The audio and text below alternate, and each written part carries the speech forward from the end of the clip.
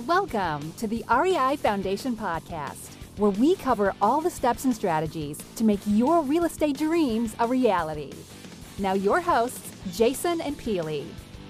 Hi, everybody, and welcome again to the REI Foundation Podcast with Jason and Peely. So today we welcome the awesome Nathan Tabor. Welcome, Nathan. Hey, it's good to be here with you. And thanks for that opening of being awesome. I like Well, you are awesome. I mean, Jason's going to tell us all about you. Yeah, so a quick intro on Nathan. He has built a life helping others and improving lives. And throughout his own experience and life, Nathan has acquired an incredible ability to solve problems, develop game plans, and create real and lasting results in both his personal and professional life. He successfully founded and operated more than 2 dozen businesses. Wow, since 1999, grossing over 100 million in sales. Awesome. His experience spans the areas of commercial real estate acquisition and redevelopment, automobile sales, direct product sales, web-based marketing, and strategic partnership facilitation. He's had amazing successes and epic failures, as all of us have, and learned more from his failures than his successes. After years of struggling to keep up with all the balls in the air, he learned that there are laws and processes that, when implemented, will deliver the desired results. And over the years, his companies have been honored in many awards and rankings. that's enough. Yeah. Yeah. Well, you see where we're going. Well, he's got more.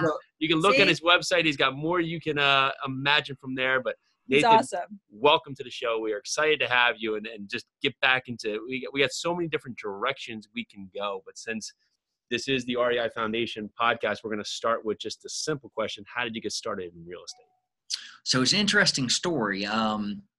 Before getting involved in the multifamily side, I had only ever purchased 2 homes. My first home, and I sold it and bought the home we're currently in. And I used to run a buy, pay here car lot. Do you know what that is? It's for people with bad credit or no credit, or someone who doesn't want a car to show up on their credit. So they come and buy. We're essentially the bank. You put $500 down, $1,000 down.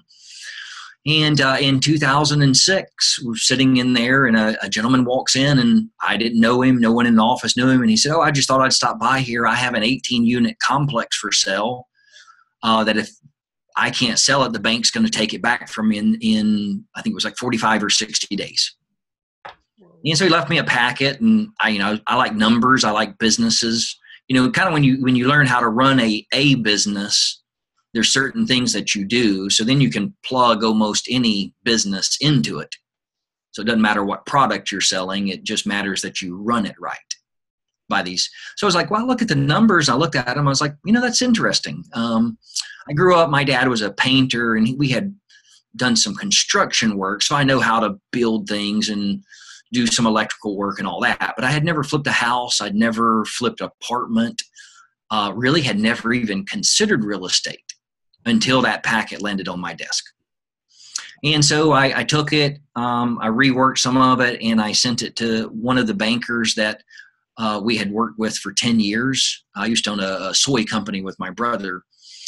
And they came back and said no. I was like, well, why? Well, that's not our market. We don't do, deferred maintenance and high occupancy apartments. I was like, oh, okay. So I was like, I'm learning some of the terms now. I was like, oh, I'd never even thought about that. So I went to a second bank, third, fourth, and fifth bank, and they all said no. So all the banks I had worked with that I had literally ran through millions of dollars of gross, netting out different monies, but all of them said no. And I was like, well, this is a really good deal. So finally, the fifth banker said, we'll go see this gentleman named Jack Smith over at a small community bank. So I called up Jack, and I could tell from his voice, he was a little older. So I said, Jack, I'd like to come see you. I got this deal. He says, well, you come see me. And he said, I want you to bring 2 things. I was like, okay, what do you want? He said, bring 1 year tax return and bring your wife. I was like, Smart man. Nothing against my wife. I mean, she's way smarter and way better looking than I am. So, it was like, okay, well, so we went in, and, I got this 18 unit. I got the packet. I've got all my numbers set, there in front of me. And he kind of looks at them for a second and reads through them. And he says, okay. And he asks us like 10 personal questions. How's your marriage? How's life? And then Feely and Jason, he just turns, and I can't turn too much. I did take my neck brace off. I've had neck surgery, but he turns around and puts his back to me and my wife. And I'm looking at my wife going like, what do we do? I mean, just, if I just turned around and in mid-conversation with you all and put my back and started typing on my computer, you would be like, wow, this guy's... Is that a no? Yeah. What's happening? I mean, what's up? So he types, and about 3 minutes later, he turns around and hands me a letter and says, okay, 100% financing, 100% renovation. We can close within 30 days. What? Wow. I was like, wow, that's incredible. Now, this is 2006. I don't know of any bank out there that does 100% renovation loan. I don't care if it's $50,000 or $5,000 or $5 million. I don't know of anyone that does financing like that. Well, that is remarkable. I was going to say, can I have his number? Because I'd love those terms. Those terms, exactly. I would. Unfortunately, I did deals with him later, and I didn't have those same terms. Yeah. But this is really cool. I'll make it quick. So bought that complex.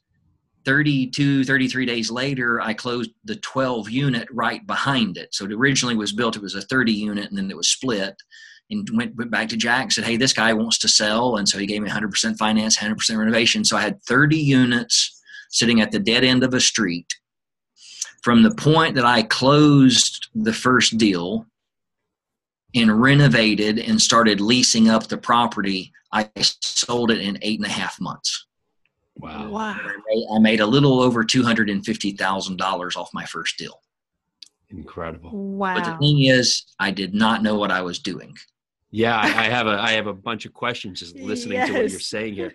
First, it's amazing. Everybody's looking for off-market deals. It's all you hear these days. And you have the guy just walk into your place. So I guess selling product and seeing that you're open to buy and be open opportunity for other people will spawn other opportunities, I would guess, right? Yeah. And, and in that too, if you're told no by the first person, don't quit.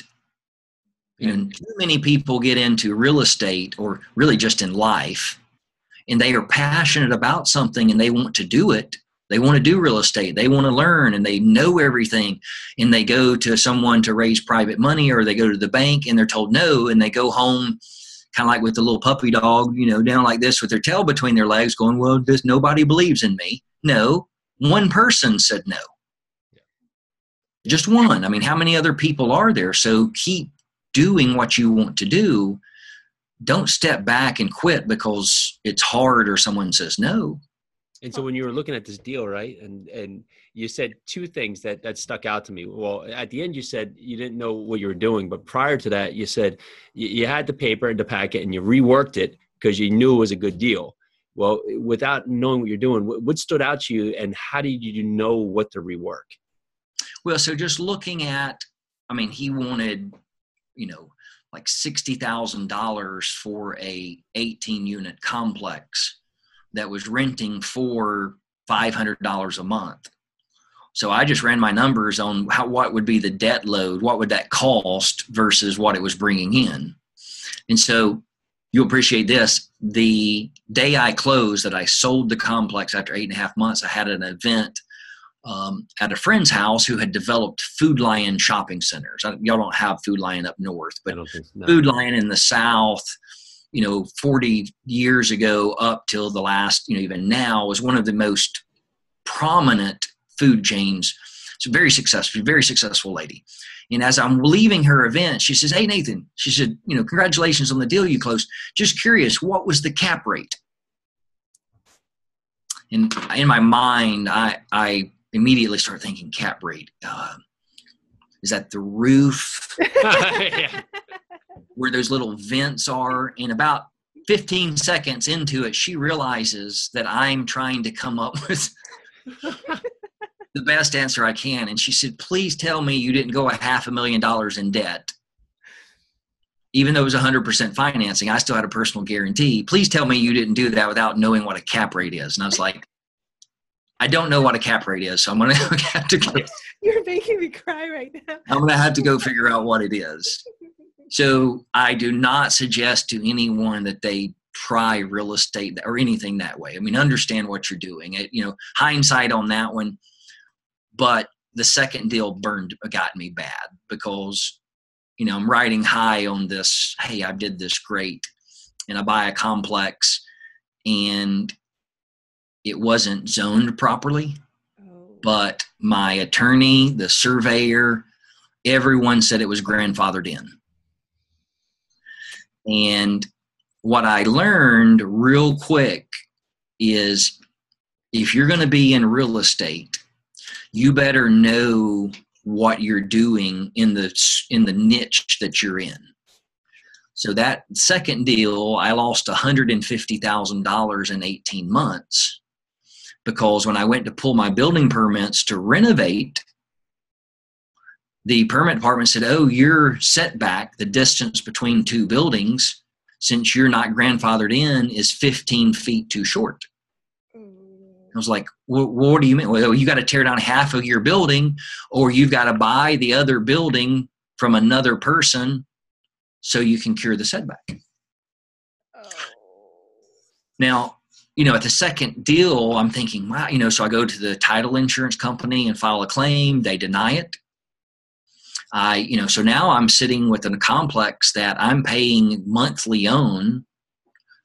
And, at the time I didn't know in 18 months I was going to be able to finally square it away. But, if I tell people when I go out and talk and do, webinars and podcasts and things like that, always call the zoning department. I don't care if it's a single family home. I don't care if it's a trailer on 30 acres sitting in the middle of it, or a strip mall or multifamily. If you don't call the zoning department and get a letter on their letterhead signed by them saying that this plat and this number and this address is grandfathered to this 10-unit complex or this strip mall, don't be surprised after you buy it that what your broker, attorney, and everyone said is not accurate. And even if you go to the zoning department and they verbally tell you that writing. You can do this, Yep. because we're dealing with that right now, unless you get it actually in black and white, you're... Yeah. Hey, you know what that verbal information in $5 will get you? Ready to hear. A cup of expensive coffee. It's true. Yes. Yes. It's true. But the thing is, okay, so you had one explosively amazing deal, your first deal, and you had one not so much after it. But the key takeaway for our listeners in this, and please take this away from this story, is that Nathan took action. Not knowing what he didn't know, he still took action. He's an entrepreneur at heart. He's a business owner at heart. So he knew what he knew, and he knew numbers, and he knew it was a good deal. But, with the second one, you didn't know with the zoning, but you took action. That's the huge part. And we love that. Yeah. Go ahead, Jason. I'm sorry. No, it just seems to be a common theme is that everybody's waiting to know everything. But in this business, it constantly evolves, and you never know every question, right? So now you know that question. It's probably saved you millions of dollars now over the years of just asking that question just because of that. So it may have hurt then, but now culminating to you've probably been able to capitalize it off it too by now realizing zoning options that were available that maybe you didn't even know were warranted for the property today. Oh yeah. I mean, and that's that. Kind of don't let not knowing hold you back, because I still don't know everything about real estate, and I don't think you can ever know everything about real estate, even in the niche. If you're in a niche, you can try to find out everything and do your due diligence and do everything like that. But that fear of taking that step keeps 99% of people out of the game. Agreed. They'll go to seminars, they'll listen to your podcast, they'll do everything. They'll spend, I talked to a guy the other day, he'd spent $80,000 in the last 15 years of going to real estate, educational, online, offline, paying consultants and coaches. And I said, well, man, that is a ton of money to invest in real estate education. How many deals have you done? You know what he said? 0. Yeah, Oh, I was hoping not to hear that. I was afraid of that. Yeah. Why would you spend $80,000. So I told him, look, I'll, for the next, year, I'll give you a discount of 50% and only charge you 40 and help you actually do a deal. Yeah, that's right. Yes. That's right. Oh, People, my goodness. the comfort of going to, or just learning or education, it can be a point where you can find comfort in it. But this business, you have to put yourself into uncomfortable positions at points to be able to take that point, because you're going to be into the unknown. It's just happened, but this isn't magic. Everybody owns a home at some point. There's people living everywhere. This is not magic out there, everyone. So we all can do this. It was Peely and I figure it out. So you can figure it out. You can figure that's what we said. So yeah, we can figure it out. We're pretty confident you're going to be okay too. So what? But you all make mistakes as well, right? I mean, exactly. All the time. You don't mean to. Yep. But you get in situations where you do something and then you learn from it. Well, it's a reactionary business. You try and prepare yourself for as much as you can, and each time you act, hopefully it falls in line, but most likely maybe you'll be 90% on, maybe you'll be 60% on, you course correct for the rest. Exactly. And there's no failures or mistakes. It's all lessons learned. As long as you learn the lesson, then go from there. So what do you typically tell people you do when they ask you? I tell them I do whatever my wife tells me to do. Good answer. I've been married for almost 15 years. And I learned that, you can be happy or you can be right in my relationship and your relationship as well. So I just decided I needed to be happy. I'm not joking per se. I do with my wife. I tell people what I do now. I am a real estate investor, but I look at my role more as a facilitator, because I'm finding deals that are off the market. I'm finding deals that people have, there's issues there that they owe more on it than it's worth currently.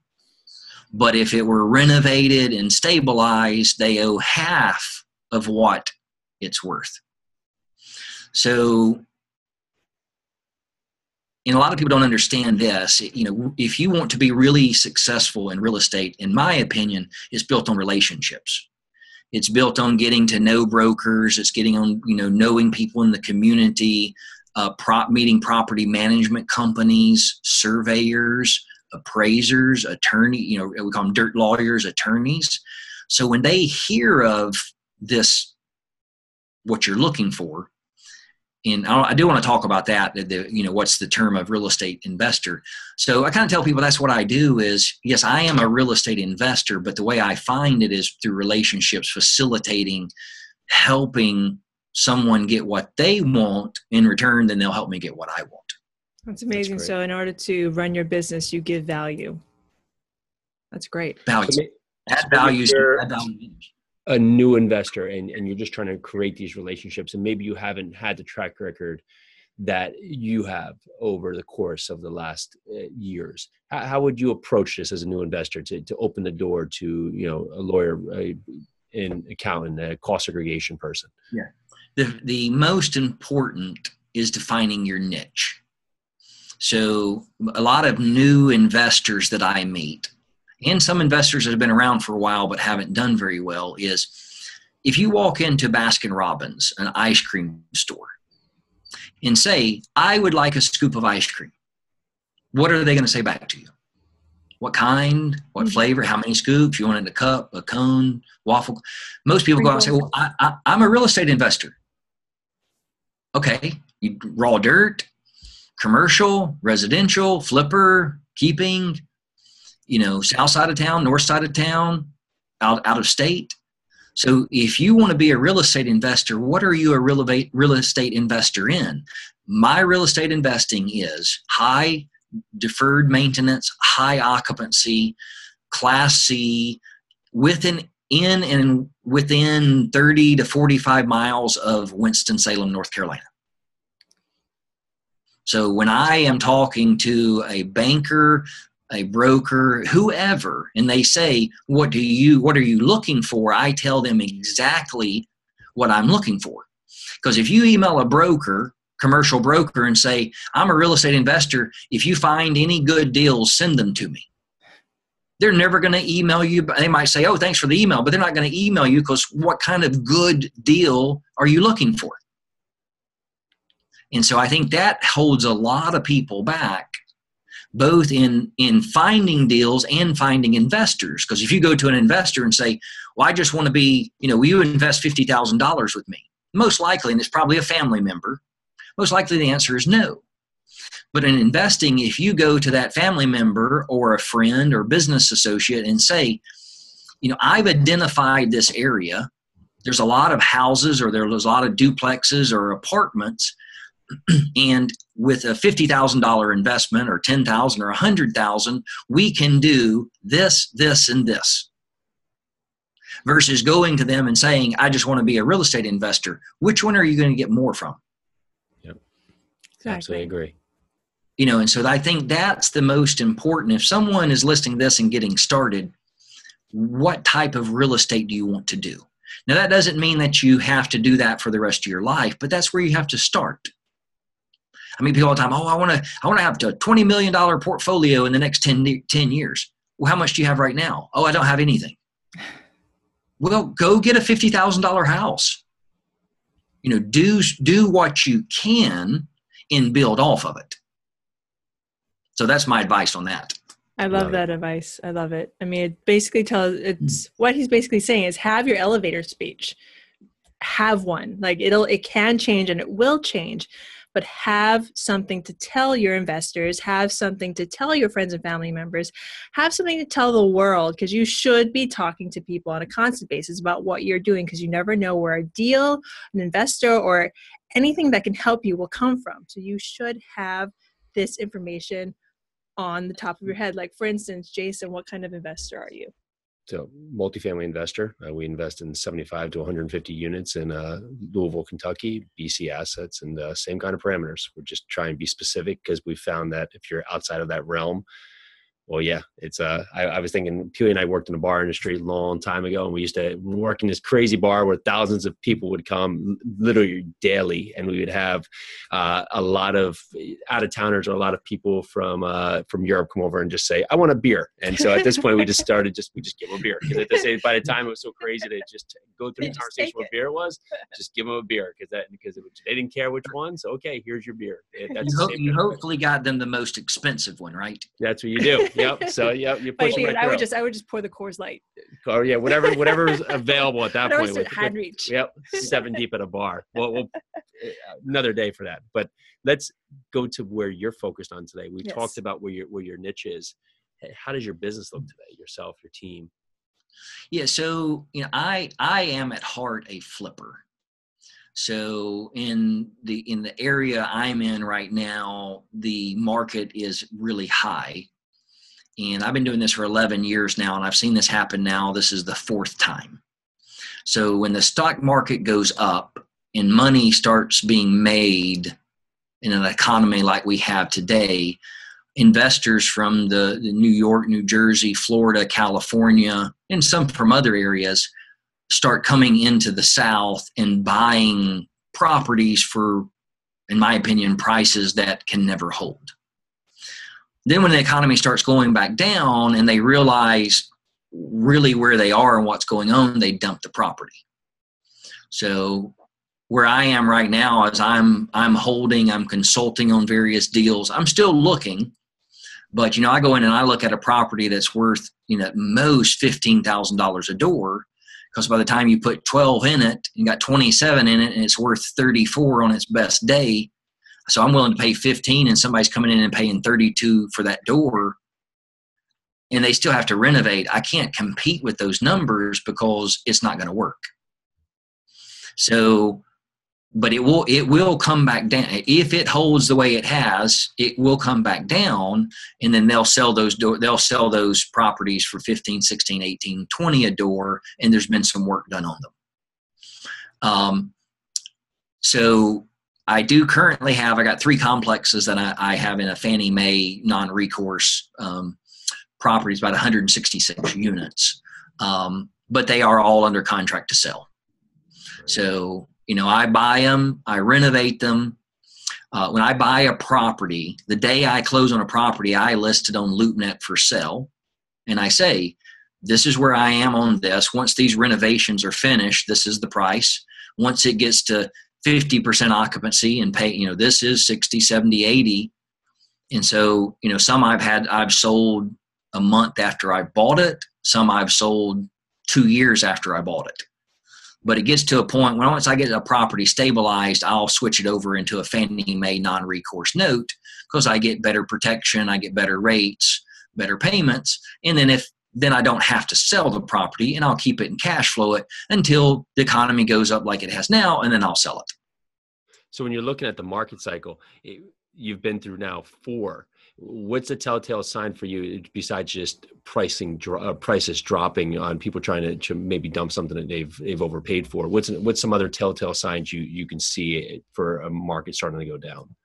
For me, this is going to be really weird, but we have a John Deere Hitachi plant 2 miles from my house, and they build those big earth movers. The big, I don't even know what you call it. Got the big claw on them, and they move 6 feet of dirt at one time and dig down. What are those called? I played with them, the Tonka toys growing up. Excavators. Yeah, that's it. So every time the economy has gone down, that lot starts slowing down as how many they have. Like right now, their lot is packed. They got them stacked on top of each other. They've got them everywhere. They can't even make them fast enough. They got trucks in and out there all the time. In 2007 and 8, they had 4 of them on their lot. So big, empty. And I was like, that's weird. Why are they not? And then you saw it. So that's one of my indicators, is just watching that, because the other way you can watch it is new construction. You can also see it in your building and permit department. If you want to know what's going on in your local economy, go down to the building inspections and look at how many projects they have on their table that they're inspecting currently. In 2008, 9, and 10, in Forsyth County, there were 0 permits applied for housing developments. Right now, down at that same building department, they've brought in 3 or 4 of the guys that have retired and working them 2 or 3, 4 days a week because they can't keep up. So you can watch the stock market too, but I've learned that the stock market can give you a false read on at least the real estate side. But look at what's being built in your area, but go to the building inspections department and see, are people, because if they're not pulling building permits, that means they can't get the money. And when the money starts to dry up, that banks and investors are holding out. Invaluable tips. Yeah. That was awesome. Yeah, that was great. Thank you for that. Amazing tips right there. And I also want to go back to your systems. You gave us a little clue into how you work your systems. So Jason and we acquire apartment buildings, and we also fix and flip. But you have taken the both and sort of just meshed them together. You flip apartment buildings. So tell us your systems from acquisition to closing. To disposition. Yeah. So, in the approach this, if you're flipping, the same way as if you're going to keep it, because the assumption has to be, if I don't sell it, I've got to keep it. That's amazing. And you have multiple exit strategies, and you have multiple, and I tell people, I say, well, you can flip a property, but just flip it to another LLC that you own. It's still flipping it. It's not necessarily how you started out to. But, in I think this is hopefully common knowledge amongst, at least on the flipping side. You make your money when you buy the property, not when you sell it. Yes. Because if you don't buy it right and you don't do your due diligence right, I meet people all the time, I can get this rent up to $1,000 a month, so I can pay this much. And it's like, well, what's the average complex in that area renting for? $650 a month. And I said, well, what's the high? 800. And I was like, so you think you're going to get to 1,000? No one in the area is even close to 1,000. So you're literally making up numbers to make this deal work. And if they don't listen to that, in 3 months, 6 months, 9 months, they're going to be sorely disappointed because they're going to be renting those units for 650 to maybe 750. So the process for me is when I look at a complex, I run my numbers kind of backwards. I say, what's the most this complex could be worth? Conservative numbers. So we'll say 2 million. Well, how much then am I going to owe in taxes, brokerage fees, any of those that's going to have to come out? And I subtract that from the 2 million. Well, then I say, how much renovations need to be done? And whatever my renovation number, now we'll talk about some due diligence to make sure you get the right renovation, subtract the renovation number, subtract your profit. How much do you want to make off of this? And I try to make at least 20% off a deal. So if we got a complex that's 2 million, it's going to be 100,000 in taxes and brokerage fees, 500,000 in renovations, and 400,000 of profit. I can't pay more than $1 million for that complex. Because if I do, the only thing I'm going to cut into is my profit. Because renovation is not going to change and fees aren't going to change. So if someone comes into a deal like that and they say, oh, well, I can pay 1.3 million for this deal and still make money. Yes, you can, but you only can make 100,000 if nothing goes wrong, because the other numbers aren't changeable. So that's how I run. The first system that I look at is not what will they sell it for, because that number doesn't matter. So you take the fourth deal I ever did. I went over and walked through the complex and just did a quick, and by this time I'd figured out what I was doing.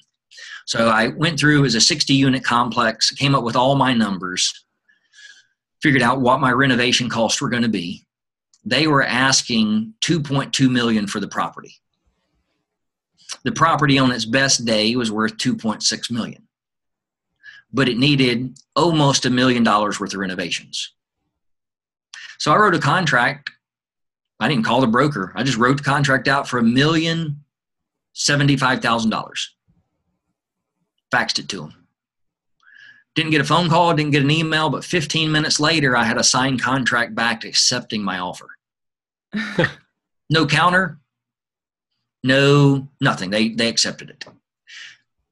What I did in that offer is I told them, wrote out the offer, but then I put 3 sheets behind the offer and said, look, I don't know you, you don't know me, and I don't mean to offend you. But for me to make money on this, this is what I have to, this is the most I can pay for this. And this is why.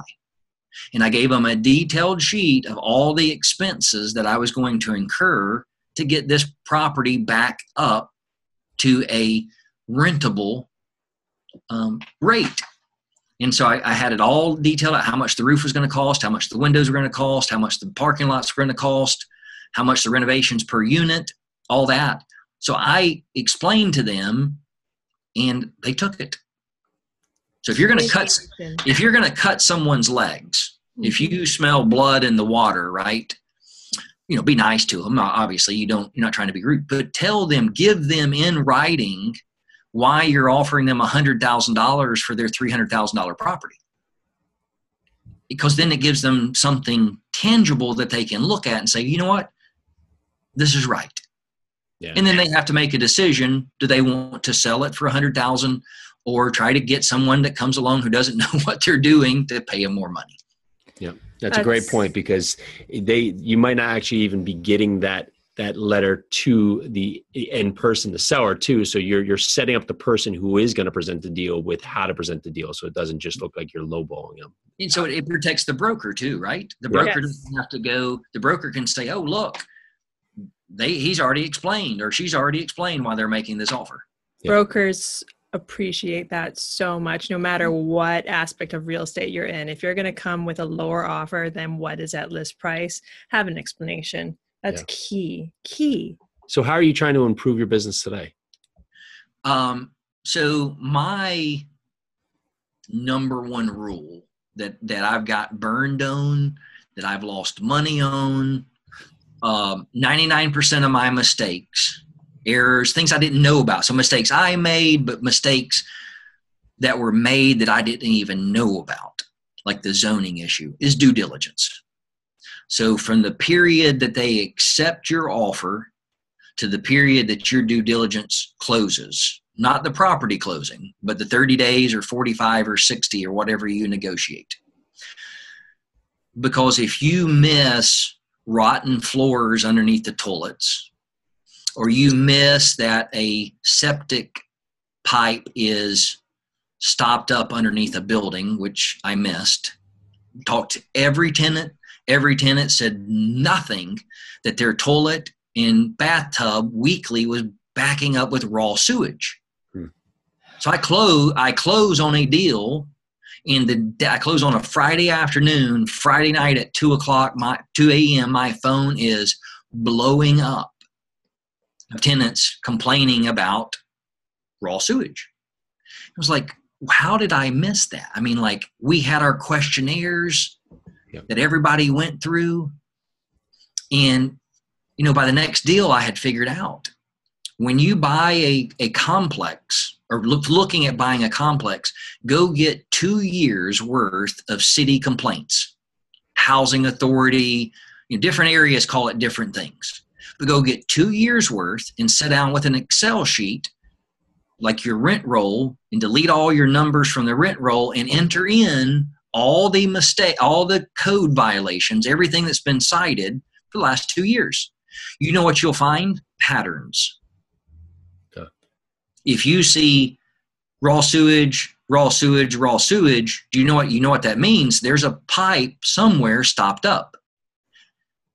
And if you don't find that, you will spend $84,000 moving 20 tenants out from the bottom, jackhammering the 2 feet or 2.5 feet of the concrete to dig 3 feet down to replace the main sewer line underneath the complex because it has collapsed in multiple places with rock and tree limbs and all kinds of stuff, and you lose money on the deal.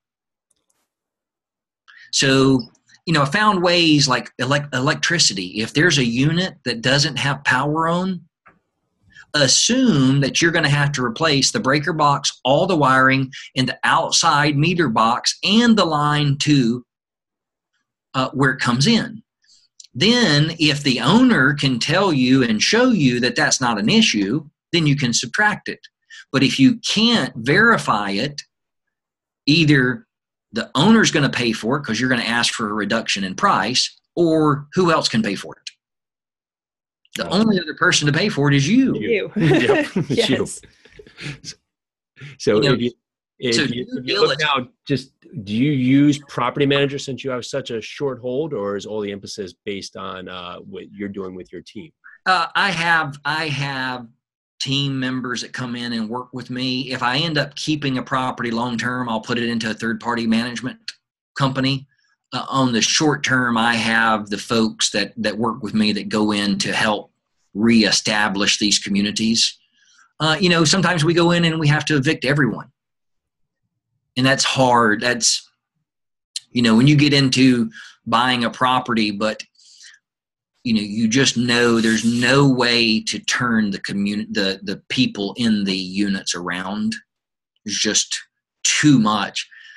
Sometimes I plan on, even if a complex is 80% occupied, but every time you drive up there, there's not just a little bit of trash. There's trash everywhere, and there's tags on the sides of the building, and windows are broken and doors are kicked in, and there's, broken down cars. There's no renovation you can do that's going to change that. Yeah, great. You've got to go in and make the hard choice to help replace those people. And if they won't move on their own, then you have to evict them.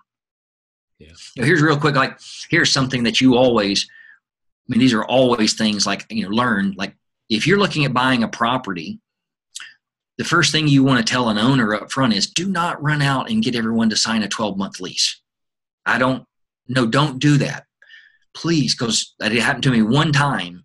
A guy runs out and gets everybody to sign a new 12-month lease for the rent rate that he was currently charging. You're stuck with it. There's nothing you can do. The only way you can evict someone then is if they miss a payment. But if they're month to month, you can evict them based on the lease is up and you want them to move. So, those are the things when you start dealing with due diligence, there are like 3 or 4, 5 dozen things that you really need to make sure you know, and that you know them well, or at least have a checklist. I can't remember all of this stuff all the time.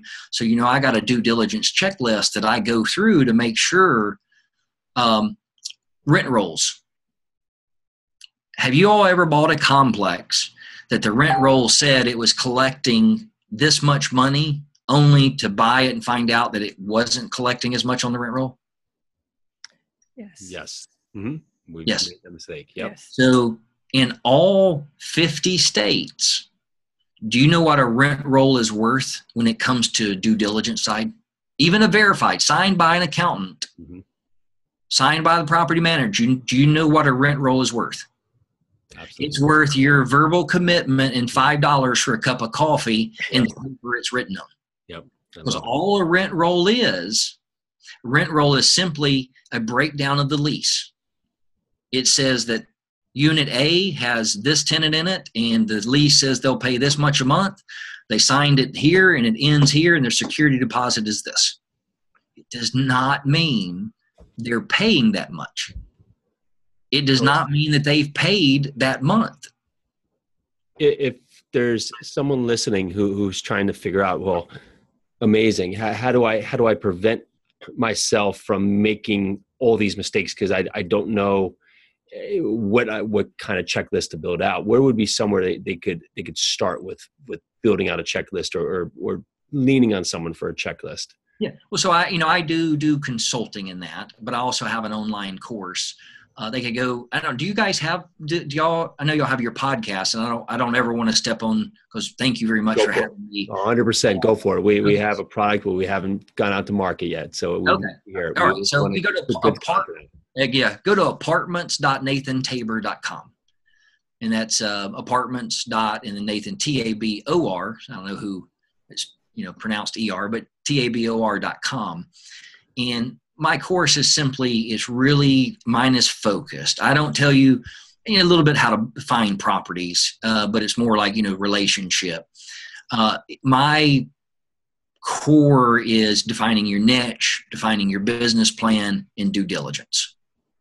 That is really, I got other little chapters in the book and on the course, and the book is called How to Find, Finance, Fix, and Flip Apartments. If anybody was thinking we were outside that box, we're right there. Yeah. Look it up. I'm reading it now. Yeah, read it. In due diligence, whether you're doing single family or whatever type of real estate you're doing, due diligence is the key. Especially in the South, you go to buy raw land in the South, you need to know if there's a dump from 30 years ago where a construction guy was looking at 53 acres, and right in the middle of the 53 acres had been a construction dump, tires, cement blocks, wood, but it had not been disclosed. We just happened, it was like, what's that weird mound there? And a neighbor, 80-year-old neighbor, walked over and said, oh, you better be careful.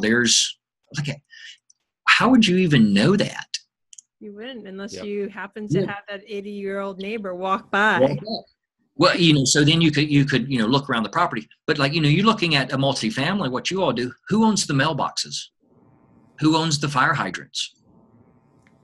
The assumption is that fire hydrants are owned by the town or municipality or, whoever's running that area. And that is unfortunately not true. Yeah. Never assume. Fire hydrants on private property are the responsibility of the property owner. And they're expensive. Thankfully, I've never gotten burned with that one. I know some people who have. But why would you think about stuff like that, right? But if you're going to do this and you want to do it full time and you want to do it serious and make money, you got to make sure you know those steps. In the rent roll, the only way to verify cash flow, bank statements. That's the only, and if someone will not give you their bank statements, automatically assume, I've had to go, I've got other stuff. Look, I don't care about your other stuff. I want to see what you brought in from this complex and what you deposited. Yep. I don't even believe tax returns. Because you know what the IRS doesn't care about? If you want to be the criminal in the sense and put that you made more than you actually did, the IRS doesn't care about that part. What they care about is if you underreport. So if a complex is bringing in $50,000, but they reported that they collected $100,000 so they could keep in line with their rent roll, you still can't verify. The only way you can verify cash flow is through bank statements. And if you buy a complex and you don't see the bank statement, don't be shocked if you collect less than what it says you should on the rent roll. So always verify. Thank you so much for that. So before we let you go, we have 4 more questions we'd like to ask. So what is your why? What is my why? My why today for me at 44 is helping people understand, the process of the investing, how to flip, but really understanding just the process of kind of like the work-life balance. Like if your desire is only to make money, it's not going to end well for you. Been there, done that, got the t-shirt, got the scars. Money can be a motive, right? But your why should be, after I started doing this, when I did it for the first few years, it was all about the money. But, then I realized this is a community. This is someone's home that you're dealing with. This is where people, I've bought complexes where people lived there for 45 years. And so the why in this is, for me, is just helping. So helping the tenants, helping investors, helping people who work for me, making sure they're paid right, not trying to undercut. I always try to save money, but not, cheating someone, not being unfair in my pricing. And then getting people to understand, like, if you're married and you have kids, that should be your number one responsibility. Because you'll wake up one day and have money and they'll be grown and gone. Yeah. Sorry, that was a long answer to your short. No, it's great. We perfect. should have you back to touch on work-life balance, because it's an integral part that you can't factor out, because there's always something that gets pushed aside if you're not finding that balance. So thank you for that. Yeah. So do you have a morning routine? I do have a morning routine. And I hope I don't, I never mean to offend anybody, but I get up and I try to every morning. I try to read a proverb out of the Bible.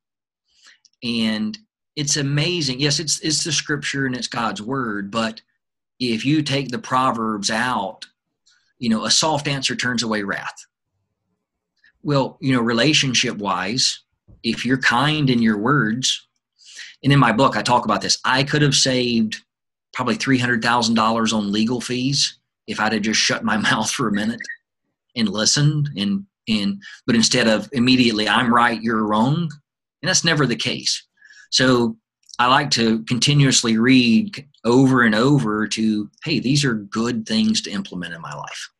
Well, there's a reason why so many people have and continue to have follow that book. So I was reading Well, you read the Light Switch and what was the Chris Fault, Never Split the Difference, 2 books about the power of listening. And you couldn't be more correct on that. Something about having 2 ears and 1 mouth. We need to remember that, right? Yeah. What are some words you live by? Business wise, my slogan above my desk is the answer is always no until you ask. Don't automatically assume that someone is going to say no. I've been told no many times in my life. But Jason, just like you and Feely, you had to ask her to marry you, right? And you married way above your means. I know.